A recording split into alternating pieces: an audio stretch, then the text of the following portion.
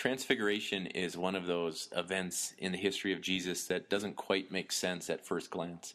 But now we see in the bigger picture how he was sustaining his disciples through a glimpse of his glory, and how he sustains each of us through glimpses of his glory. This sermon was originally recorded at Castle Rock Middle School, February 10th, 2012. Transfiguration is one of these unusual kind of events in Scripture that I think back as a kid didn't make a lot of sense.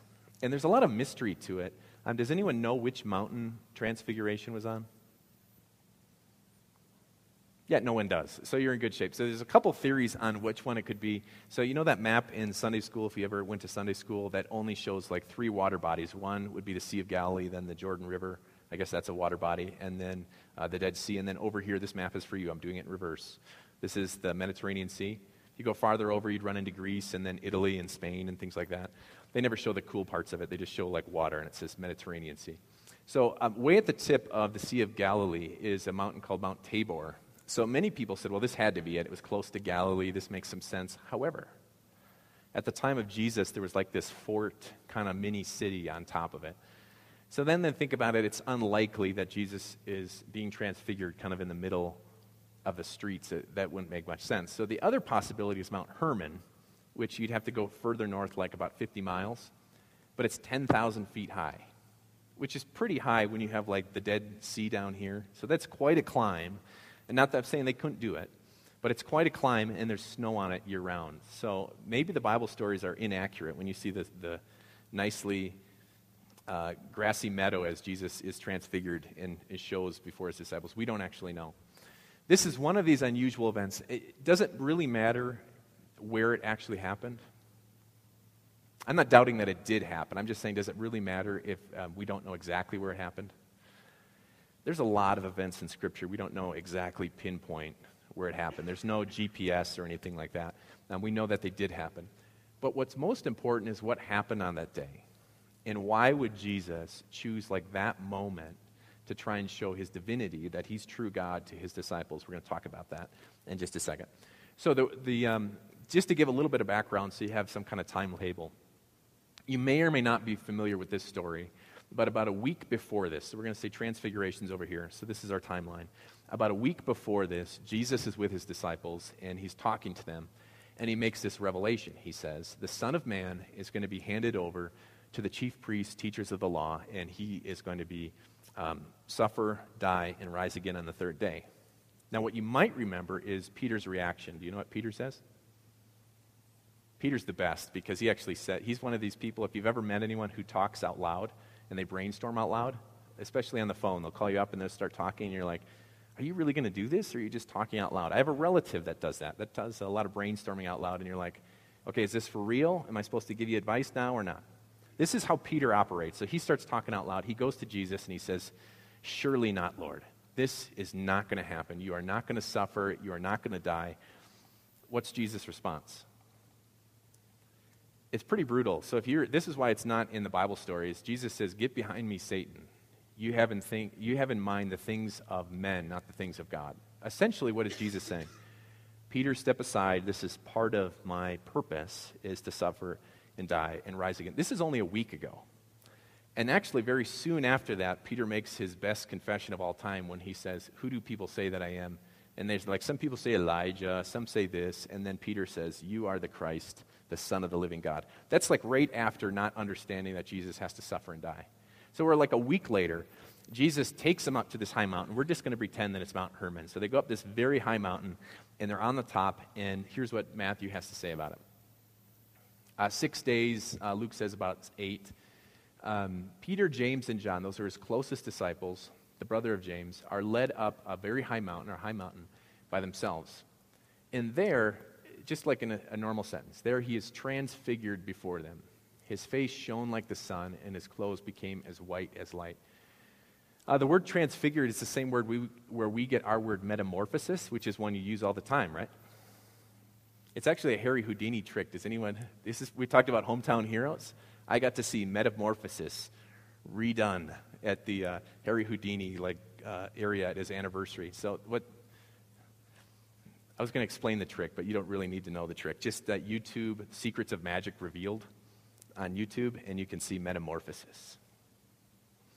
But metamorphosis basically means to change figure. So the picture of this trick is like suddenly it's the magician and then suddenly it's the magician's assistant.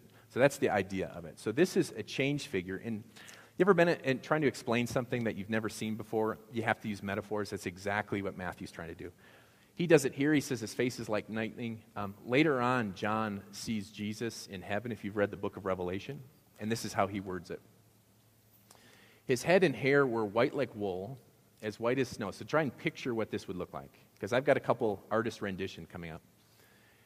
At white as snow, his eyes were like blazing fire, his feet were like bronze glowing in a furnace, and his voice was like the sound of rushing waters. In his right hand he held 7 stars, and out of his mouth came a sharp double-edged sword. His face was like the sun shining in all its brilliance. So John gets to meet Jesus in heaven in this vision, and this is how he sees him. So I got a couple renditions. Here's the first one. What do you think of that one? His eyes aren't red. I thought you kind of missed that. And the stars aren't kind of in his hands. He looks like he's juggling, so I don't know if that one's the best. Now, the next one I'm not doing to be funny, but the next one, there's a guy who has done all the Bible stories, or most of them, in Legos. Has anyone ever seen this? They're actually really pretty good. So prepare yourself. This is not to be funny, but I think he's actually more accurate than this guy who did it. You guys couldn't resist, could you? But he does have the red eyes, the white hair. The double-edged sword is probably just a picture of God's word going out. Remember, in Hebrews, he says, my word is like a double-edged sword. He's got the stars. What part did he miss? So if you're... His feet were glowing like bronze in a furnace. I thought it wouldn't have been that hard to make the bottom plate red. That's what I thought. So, I mean, most part he did pretty well. We're going to just go off this picture so you don't have to see it anymore. Where are we getting at? So, and why would Jesus do this? Imagine a week earlier, you get this idea and you find out that your leader is going to suffer and die and be crucified. How would you feel about that if you had... I'm not Jesus, but if you found out, like, I'm going to die soon, that would be kind of depressing, I think. So imagine they have followed this guy, and Jesus is now letting them know that this isn't going to be a kingdom of glory. In fact, I'm going to die. I think this would be kind of hard to get your arms around. And so they're struggling with this idea. What is really going to happen? And they may be doubting a little bit when Jesus appears with Moses and Elijah. Why would this be a big deal? If you can think of 5 people, or we'll just limit it to men. If you can think of 5 men in the Old Testament that you would want to meet, who would they be? You're thinking... Got a couple ideas? Of course, I showed this, so I shouldn't have showed that earlier. Moses would be one of them, for sure. Any guy who can lead 1 million plus people when he's 80 years old and then splits the sea and all kinds of cool things like that. He's a person you'd want to meet, I think. That guy, he'd be top. Anybody else? David, I think, would be worthwhile. I think he'd be a good one. What about Abraham?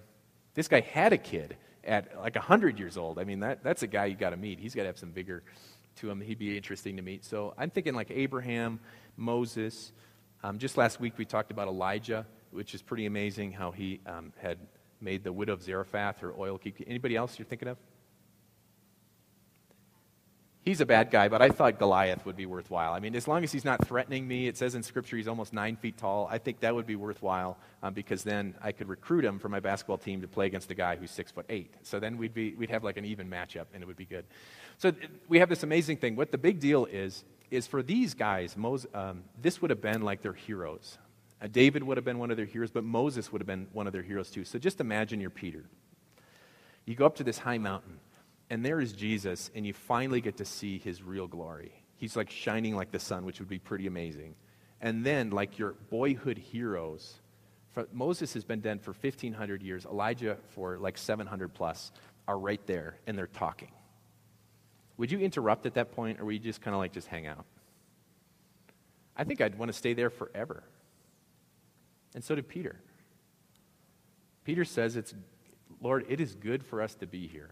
Tell you what, I'm going to build some forts, and you guys can just hang out forever. As a kid, I always thought that's kind of ridiculous, isn't it? A grown man trying to like just hang out forever. Because as a kid, you don't fully understand this, do you? When you're a child, that's the only time in your life you wish you were somewhere else and you wish you were older. Right? Because when you're a kid, you're trying to be faster. You're like, man, I can't wait till I'm faster. I can't wait till I'm stronger. I can't wait till I'm older. I can't wait till I can babysit. I can't wait till I can drive. I can't wait till I can smoke cigarettes. I can't wait till I can do whatever. Go to the casino or all these like special privileges. It's not what it's cracked up to be, kids. So you have all these things you're looking forward to, right? Do you still do that as an adult? How many of you have actually been somewhere and you didn't want to leave?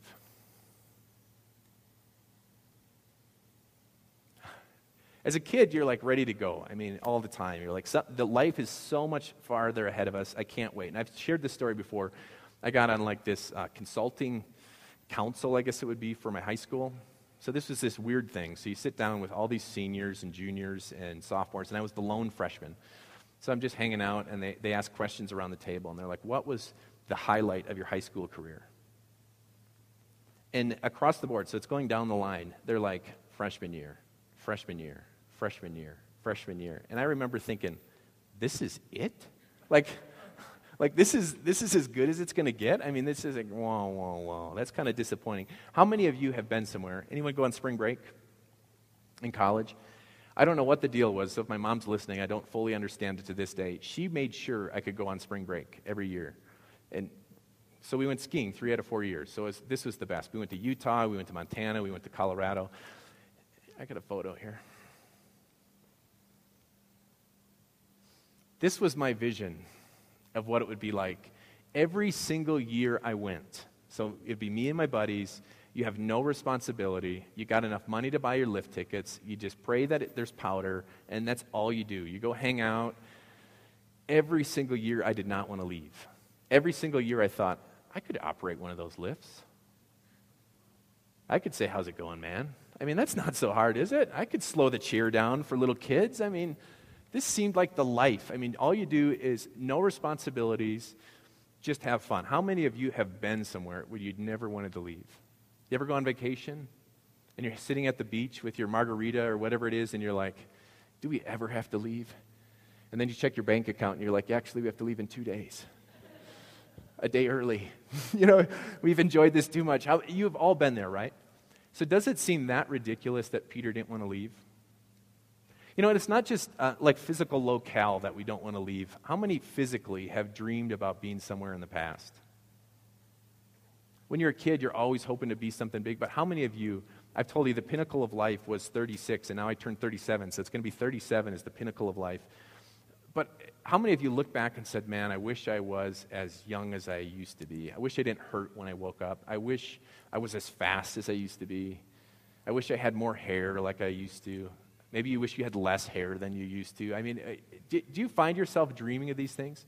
My relative is doing this thing called Healthy Wage. Healthy Wage or Healthy Wager. Has anyone heard of this? .com? It's hospitals are putting money into this account so that you put up $150, and if you lose 10% of your body weight in 6 months, I'm trying not to make eye contact with anyone because it makes it look like I'm suggesting something. So if you lose 10% of your body weight in 6 months, they give you $150. So you leave with like $300. Does that make sense? You put up $150 and you leave. So a relative of mine is doing this and sent me a text of the picture from like 15 years ago saying this was the pinnacle of my health. That was their motivation. They're saying, I want to be like that again. Can you ever go back in time, no matter how bad you want to? So not only does this happen with locations, not only does this happen physically, but I think emotionally this happens on some level too. This is where kids actually do come into play. How many of you have been working with kids and they're making progress and they're getting more mature and they're like cleaning up after themselves and then suddenly they revert into a little baby? Some of you are laughing. Your kids are too old, Heidi, for this. But they revert, right? They revert emotionally. They're saying, I do not want to face what's coming up. I would rather just kind of actually go backwards. And I think as an adult, you can probably appreciate that too. What is the real appeal of staying in a location? Is it so nice in that location? Or is it the fact that just for a moment, you can forget about your problems? Like there is no mortgage payment when you're on vacation. You don't have to worry about being laid off on vacation or wherever. You don't have to worry about like the trouble that you're having in this relationship. You don't have to worry about parenting. All that stuff can just go aside and you can just say, I'm going to enjoy the moment, and I don't want to move on. Is it so crazy that Peter didn't want to leave? I don't think it is. I don't think it is. Of all the people, though, so Peter makes this statement. He says, Lord, this is awesome. We got to build some forts, and we got to hang out here forever. And Jesus, it says in a different account, he didn't know what he was talking about. So then this voice comes down from heaven and says, this is my son whom I love. With him I am well pleased. So now imagine being the disciples for a second. You have just signed on to follow Jesus for like 2 years. You're going and you're going and you're going. Do you think at some point they wondered, did we make the right decision? Wouldn't you like that assurance in life? I think that'd be the coolest thing ever. Just imagine when you met your future spouse and it was the right one, and when you shook hands, like your hands glowed. You'd be like, yes, this is the right decision. Does that happen with anybody? Nobody. Ours glowed, of course. But I mean, I'm sorry you guys missed out. But just imagine making the right decision for like a job, right? How do you know it's the right decision? You're like, I think this is it. And you kind of grasp for some kind of idea. Imagine when you're talking about something as important as salvation. The disciples signed on to this 2-year deal. They're following Jesus. They got another year left, and they probably thought, do you think at some moment, is this really the guy? Is this really the deal? Have you ever felt that way? I have. You wake up and you're like, is Jesus for real? Do I believe in the right God? Is there only one God? I mean, you struggle through some of these things, and I'm not saying I haven't come out the other side and found the deeper faith in Christ, but I think I struggle with some of these things, and I'm sure you have too, and I'm sure the disciples did. What would it have done for their faith to go up to this mountain, and when Jesus normally walks around just normal, and then suddenly they see him glow like God? What would that have done for their faith? What would it do for your faith if God, when you made a decision, like you're at the store and you're saying, should I get broccoli or bananas? And God says, broccoli. And you're like, yes, I will get my 10% weight loss. You know, I mean, whatever it is. Just imagine this voice coming down. That's what happened. How would that have invigorated them? Why is this so important? Of all the people who would want to stay on this mountain forever, I don't think it's Peter and James. I think it would be Jesus. He knows what's coming. What happens for Jesus when he goes down this mountain? He knows that he is going to suffer. He knows that he is going to die. He knows he's going to be completely abandoned by God. He knows his disciples are going to run away. He knows he's going to be flogged and punished and die and face the punishment of hell. If you knew that was coming, wouldn't you just want to stay on vacation? You know you got back from vacation. That was what's going to happen to you. Wouldn't you want to stay a little bit longer? And yet it's Jesus who says to his disciples, the cloud comes and he says, they fell face down on the ground. They're terrified in God's presence. Jesus says, get up. Don't be afraid. And then they make their way down the mountain. How can Jesus say, don't be afraid, to be in God's presence?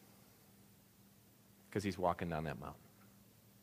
His disciples are about to see Jesus suffer and die, and all these things happen to him. What is going to sustain them during that most difficult time? I would say a glimpse of this glory. What is going to sustain you? We had a question in our grow groups that said, on a scale of 1 to 10, how overflowing is your life with blessings? And some people said like it's 10 and it's 11 or 12, and which is awesome. In my own life, I feel like I'm especially blessed right now, but does your life just kind of keep getting more and more blessed? Or does your life kind of go like this? I don't know where your life is at. Maybe it's at a point you're saying, this is the most blessed I've ever been in my life, but maybe you're in one of these down spots. And maybe when I said something about a mortgage payment, it hit home. And maybe when I talked about a job, it hit home. And maybe you're talking about being sick, and not just you or your relatives who are older who are going in heaven, maybe your own kids. And you're at one of these low spots in life, and you say, what is going to sustain me through this? I wish God would come and show his glory in full. He doesn't. He only gives you a glimpse. He gives you a glimpse of his glory when we read about it in Scripture. He gives you a glimpse of his glory when you take his true body and blood and he says, this is for forgiveness. He gives you a glimpse of his glory as you look through his Scriptures and you say, this is the one who will sustain me, who will be with me, who puts his hand on me and says, you are forgiven. Do not be afraid. It's time to go on. I don't want this to sound all Zen-like, but I think every one of us has been in a situation where we wish we were in the past, and you feel like Uncle Rico, or you're like that lady you saw at the mall with still has Farrah Fawcett hair or something, and they're hoping the world just stands still for a moment. They're hoping that like somehow they made the right decision and you never have to change, and they can still wear the giant plastic creepy glasses that only stalkers wear. You know, they hope they could just do that and the world moves on, but does the world stand still for you? Never. You know, it just never does. So you can make a decision. You can say, I'm going to live in the past and be disappointed. You can always look to the future, or you can stay in the present. And I'm recommending that you do that not only with your kids, you enjoy the moment with your spouse, your job, or where you're at right now, but most importantly, God is here in this moment. And God in this moment says your sins are wiped away. God says right now you are loved. And I don't know where you are on your blessings, but when you know that you're forgiven, you're always at 10. Amen.